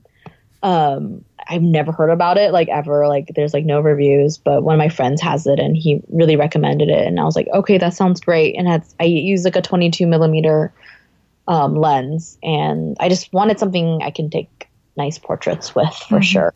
And so, yeah, I love it. It's so good. Do you have any tips just for, I guess, like regular folks, maybe even just using iPhones, on like how to take better photos, like trail type photos or outdoors, that kind of thing? Like what would your tips be for someone who wants to capture it better?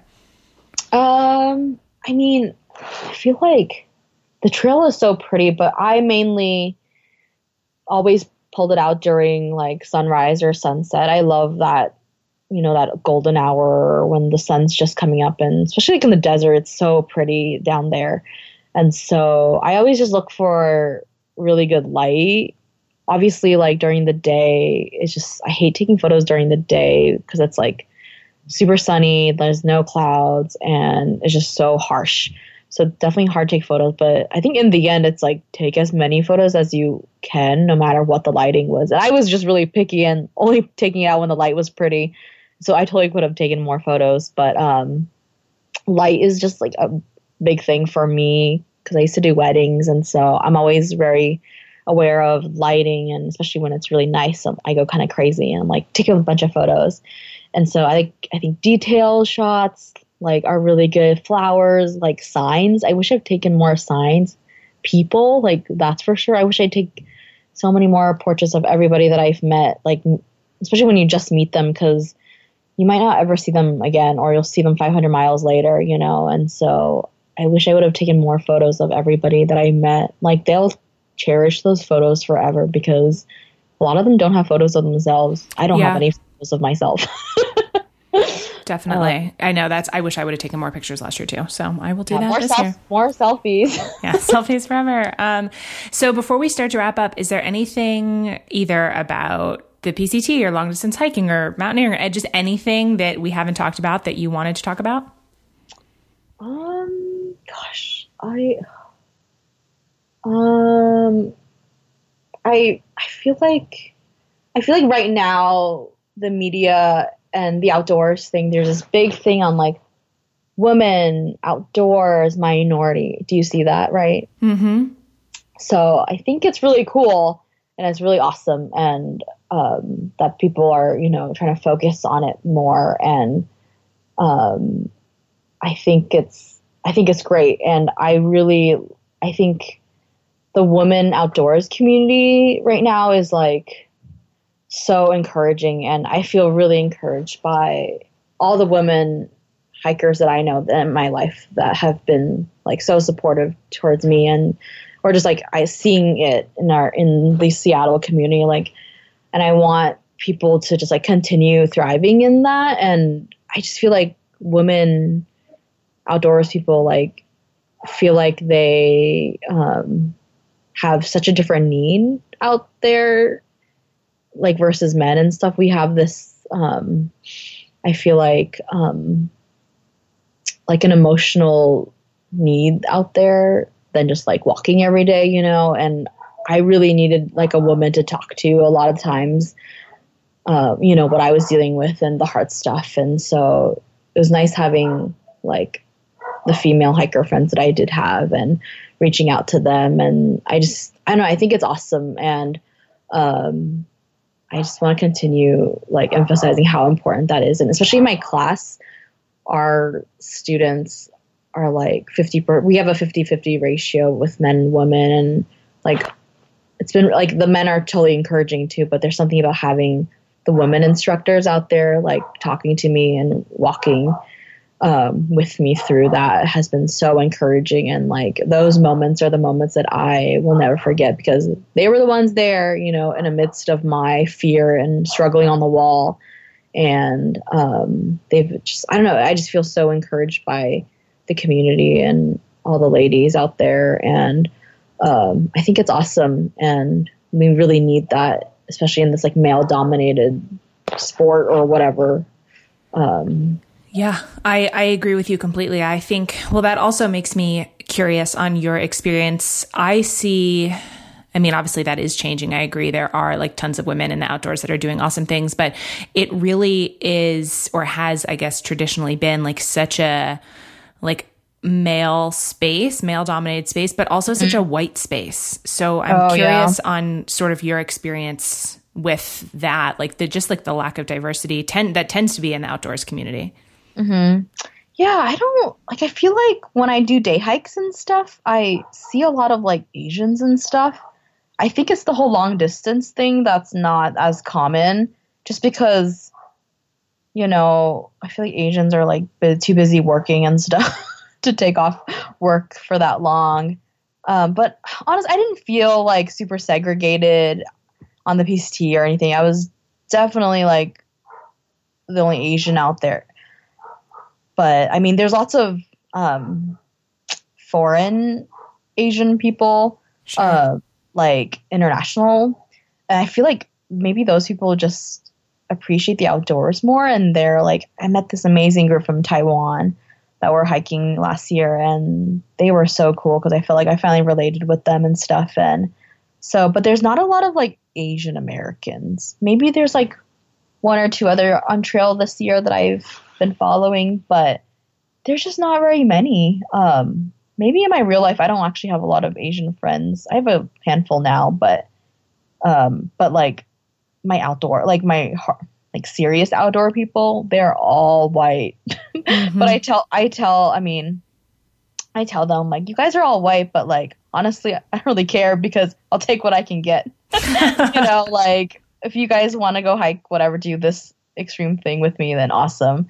And so, but it's definitely, I feel like, opened it up to more. And yeah, I don't even know, like it's a cultural thing or whatever. I think it was just how I was raised, and I just never grew up doing outdoor things. But I see like Asian families hiking all the time and doing stuff. But it's just something that our family never did. You know, we didn't have that privilege. Yeah. And I didn't invest into it until I was like an adult. It'll be interesting to see, you know, especially with social media and other things and like campaigns. And obviously this is back to more the gender thing, but that like what REI is doing, you know, about women in the outdoors, like it'll just be interesting to see if and how, you know, the kind of profile of folks out there changes. Mm-hmm. Hopefully it does. Yeah. Continues to be like a more inclusive space. Mm-hmm. So the way that we love to end these episodes are with what we call community questions. So it's 9 sort of rapid fiery questions that listeners want me to ask all of our 8 guests this season, if you are down to answer some random questions. Mm-hmm. Sure. All right. The first one, what is your guilty pleasure lately? Guilty pleasure? Probably just Netflix right now. All right. What are you watching that I should be watching? Well, I was watching that Suicide TV show. Do you know what I'm talking about? What, the 13 Reasons Why? Yes, or something? Yes. Yeah, I haven't seen it, but I've heard of it, yeah. But I reactivated my Netflix account like only recently, and so I'm just trying to like catch up on some things. And I guess like lounging around and like not going outdoors. So I've been doing that because I'm like so cold on the weekends and, you know, working really hard and we're all wet in the snow. And I just love showering and then just crawling in my bed and watching Netflix. Sounds amazing. I agree with you. So it's like me being lazy. It feels really good because like training and stuff is so difficult. I just want to like not train. Yeah, you want like the complete opposite. I hear you totally. Yes. What's one change that you've made in your life, maybe a habit or a lifestyle change or a relationship or a career change, really just anything that felt really tough at the time, but really worth it in the end? Gosh, like since when you think? Anything that comes to mind. Okay. Gosh. I guess like prioritizing my life and like figuring out what's the like most important to me, and obviously like downsizing all my stuff when I left, you know, and coming home and getting stuff out of storage and being like, why did I keep all this crap? And I think I'm just way more aware of where I'm putting my time, energy, and money now. And it's obviously for experiences more than like stuff and collecting stuff. But just, I've always been like a friend person, like, and just like but like spending more quality time with, you know, friends and people who are really important to me in my life. And I think just being aware of our priorities and where time goes. Totally. What helps you to stick with a long-term project or goal? Oh, probably something helps me stick with it. Just taking baby steps always. Like I try not to, I feel like, go for something really extreme, but if I know if it's a realistic goal and I take small baby steps, I can do it. Because like when I used to think running was just for like really skinny people, and then I decided I should try to run a half marathon, and you know, and that was way out of my league, and it just proved to me like, oh, you don't have to be light as a feather to run, you know, and as long as you make it to the end, I feel like, and just knowing if you take baby steps, like you can do anything, and I think it's possible. What's something that you're not doing right now because you're afraid? Oh gosh.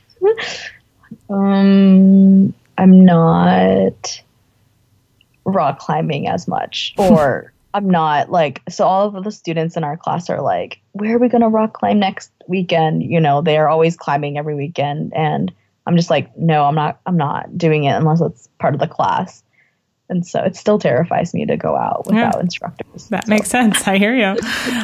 What's one thing that a lot of people seem to do that you just don't do or don't want to do? Rock climb. Yeah, right? Gosh, this seems like people do that I just don't want to do.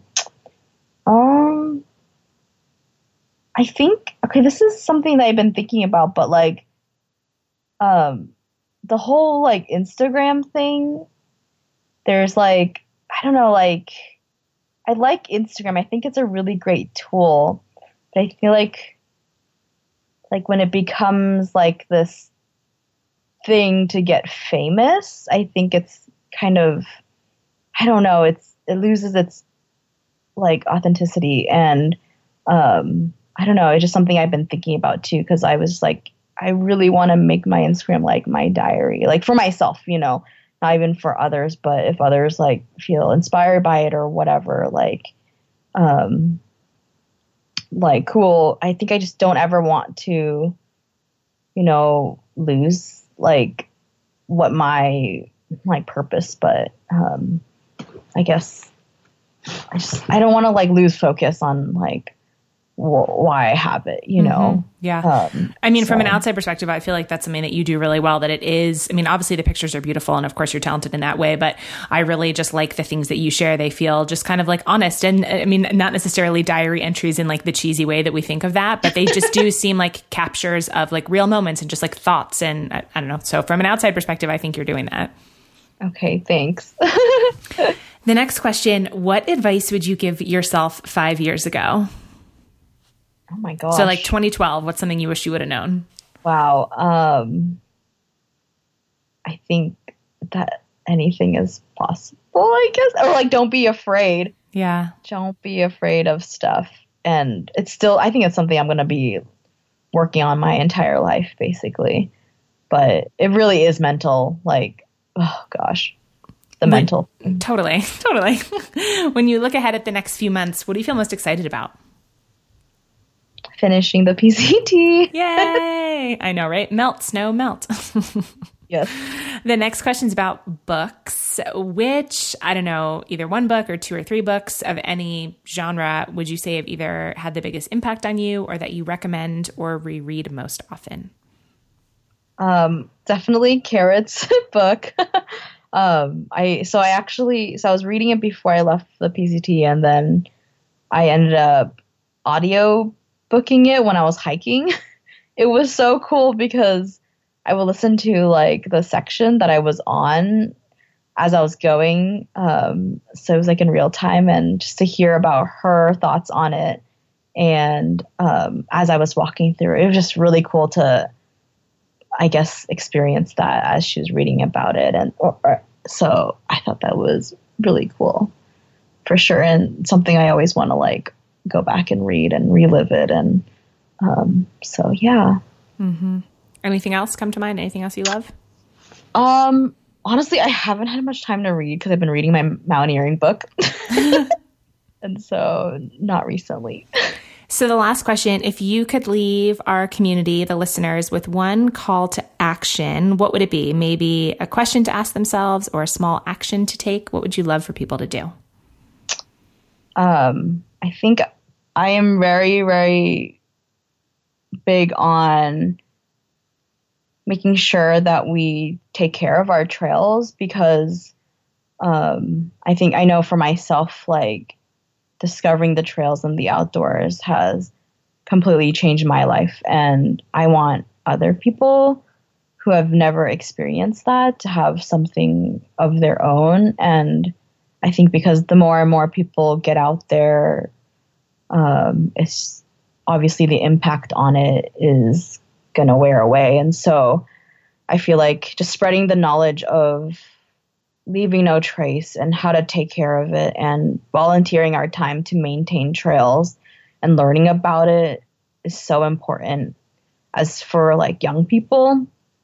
And so I've done like a couple of those trail maintenance things, and most of them are all like retirees and those volunteers. But I really, really want like us young people to like get out there and do that too, because you know, we're the ones that are going to be taking care of the trails, you know, for these next couple years. And so, I think just spreading the knowledge on how to take care of it and treat the wilderness with respect. And I just want everybody to experience it. You know, it's so life-changing and so cool and beautiful. And and just like young people getting out there and doing that. Yeah. I think so. Mm-hmm. I agree with you 100%. And I love that. I think that is a beautiful action for people to take. What's the best place for people to find you and say hi online? Do you have a favorite way to connect with new folks? So I have my Instagram account, it's just Karen K. Wang. I have my website, which is KarenKWang.com. Some people get my email that way. But I have a blog. I haven't kept up to date with it, but I've heard people have used it for like preparation of through hiking and stuff. And I try my hardest and like, I want to help people and give them information that could be helpful because this is what I did, you know? And it's so overwhelming, obviously. And so I want to like just be helpful in giving information out that is organized because it's so like everything's everywhere. Sure. And I will put links to all of that stuff in the show notes. Karen, thank you so much. Thank you.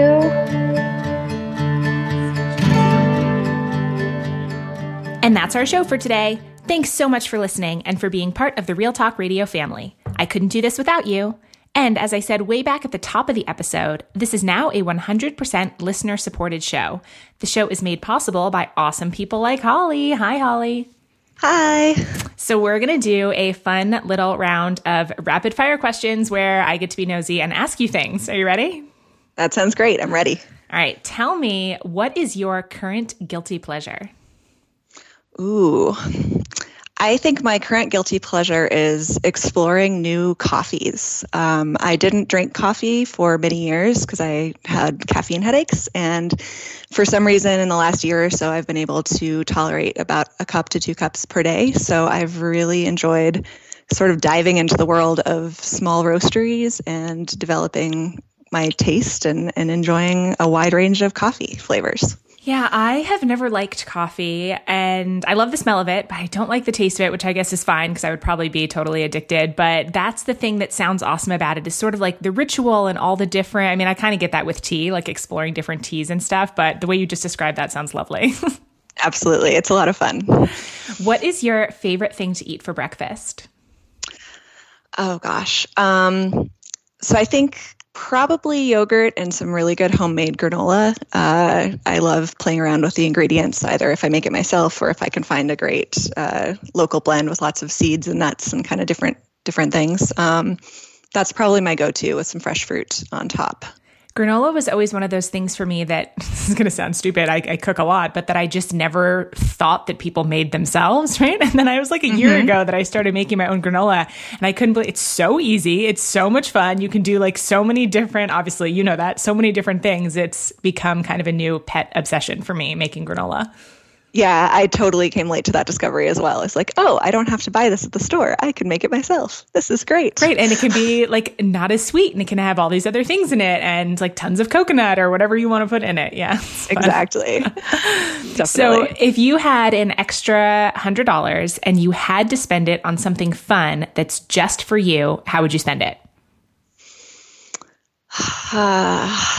I think I would take a class in something that I was interested in trying out, like a pottery class or like an outdoor skill class or something kind of indulgent that I might not otherwise do just in sort of my regular routine.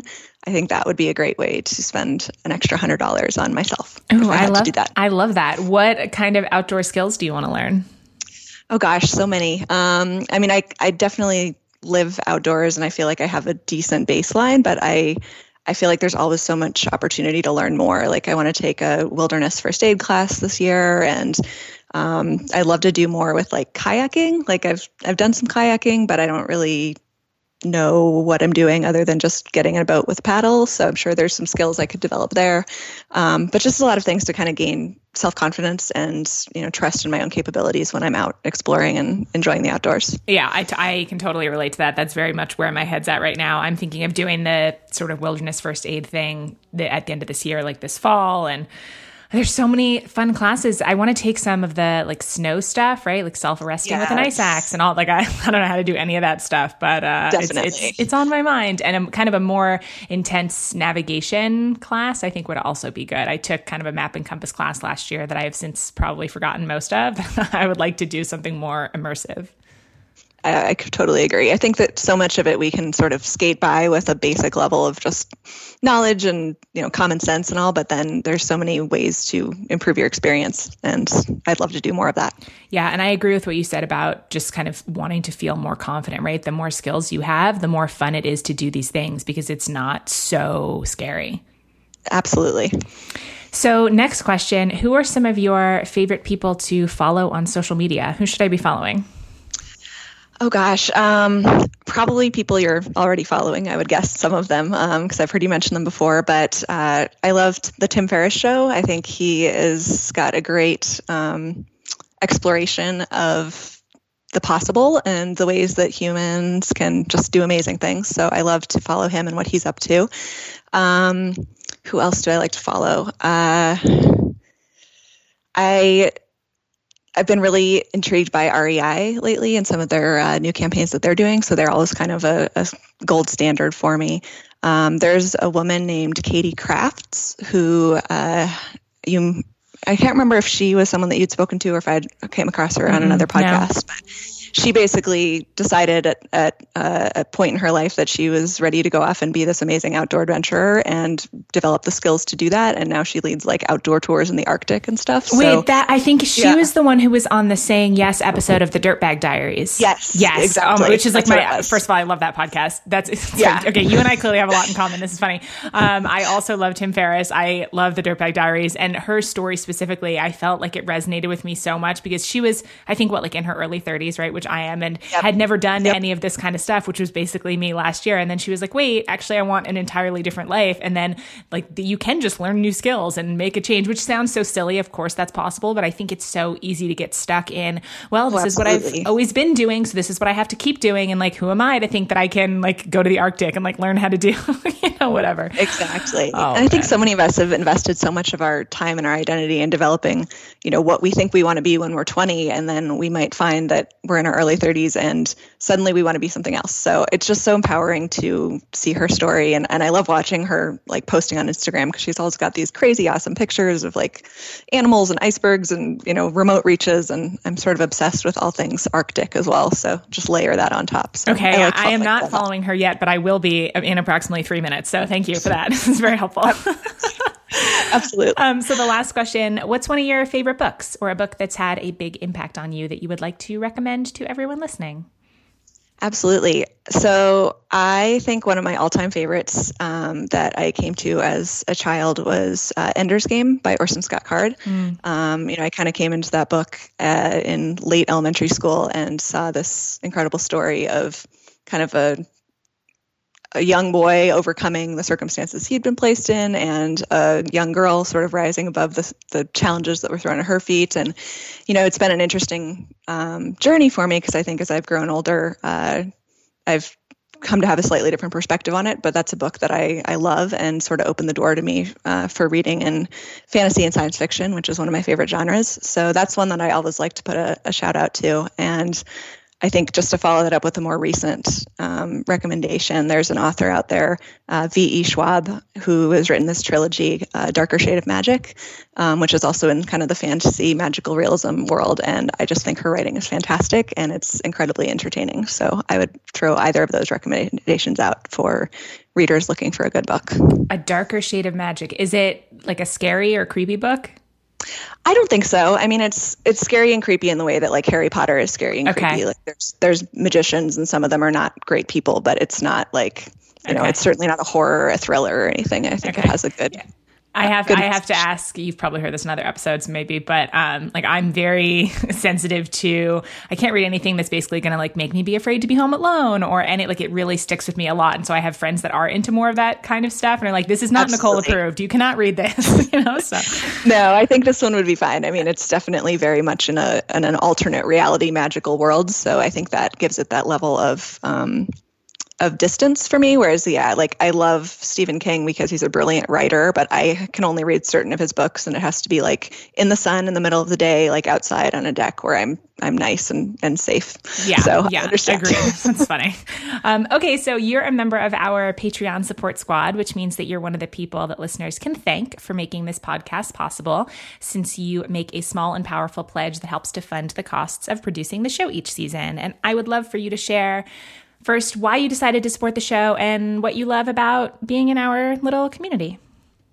Absolutely. So I came to your podcast originally through another person I follow, which is Tammy Strobel, and discovered your entire back list of all these amazing interviews with incredible people who I think were really taking ownership of their lives and being intentional about what they wanted their lives to look like. And it came at a point where I was making a very intentional shift in my own life. And I just found so much inspiration and motivation and such a great environment of cultivation amongst your interviews.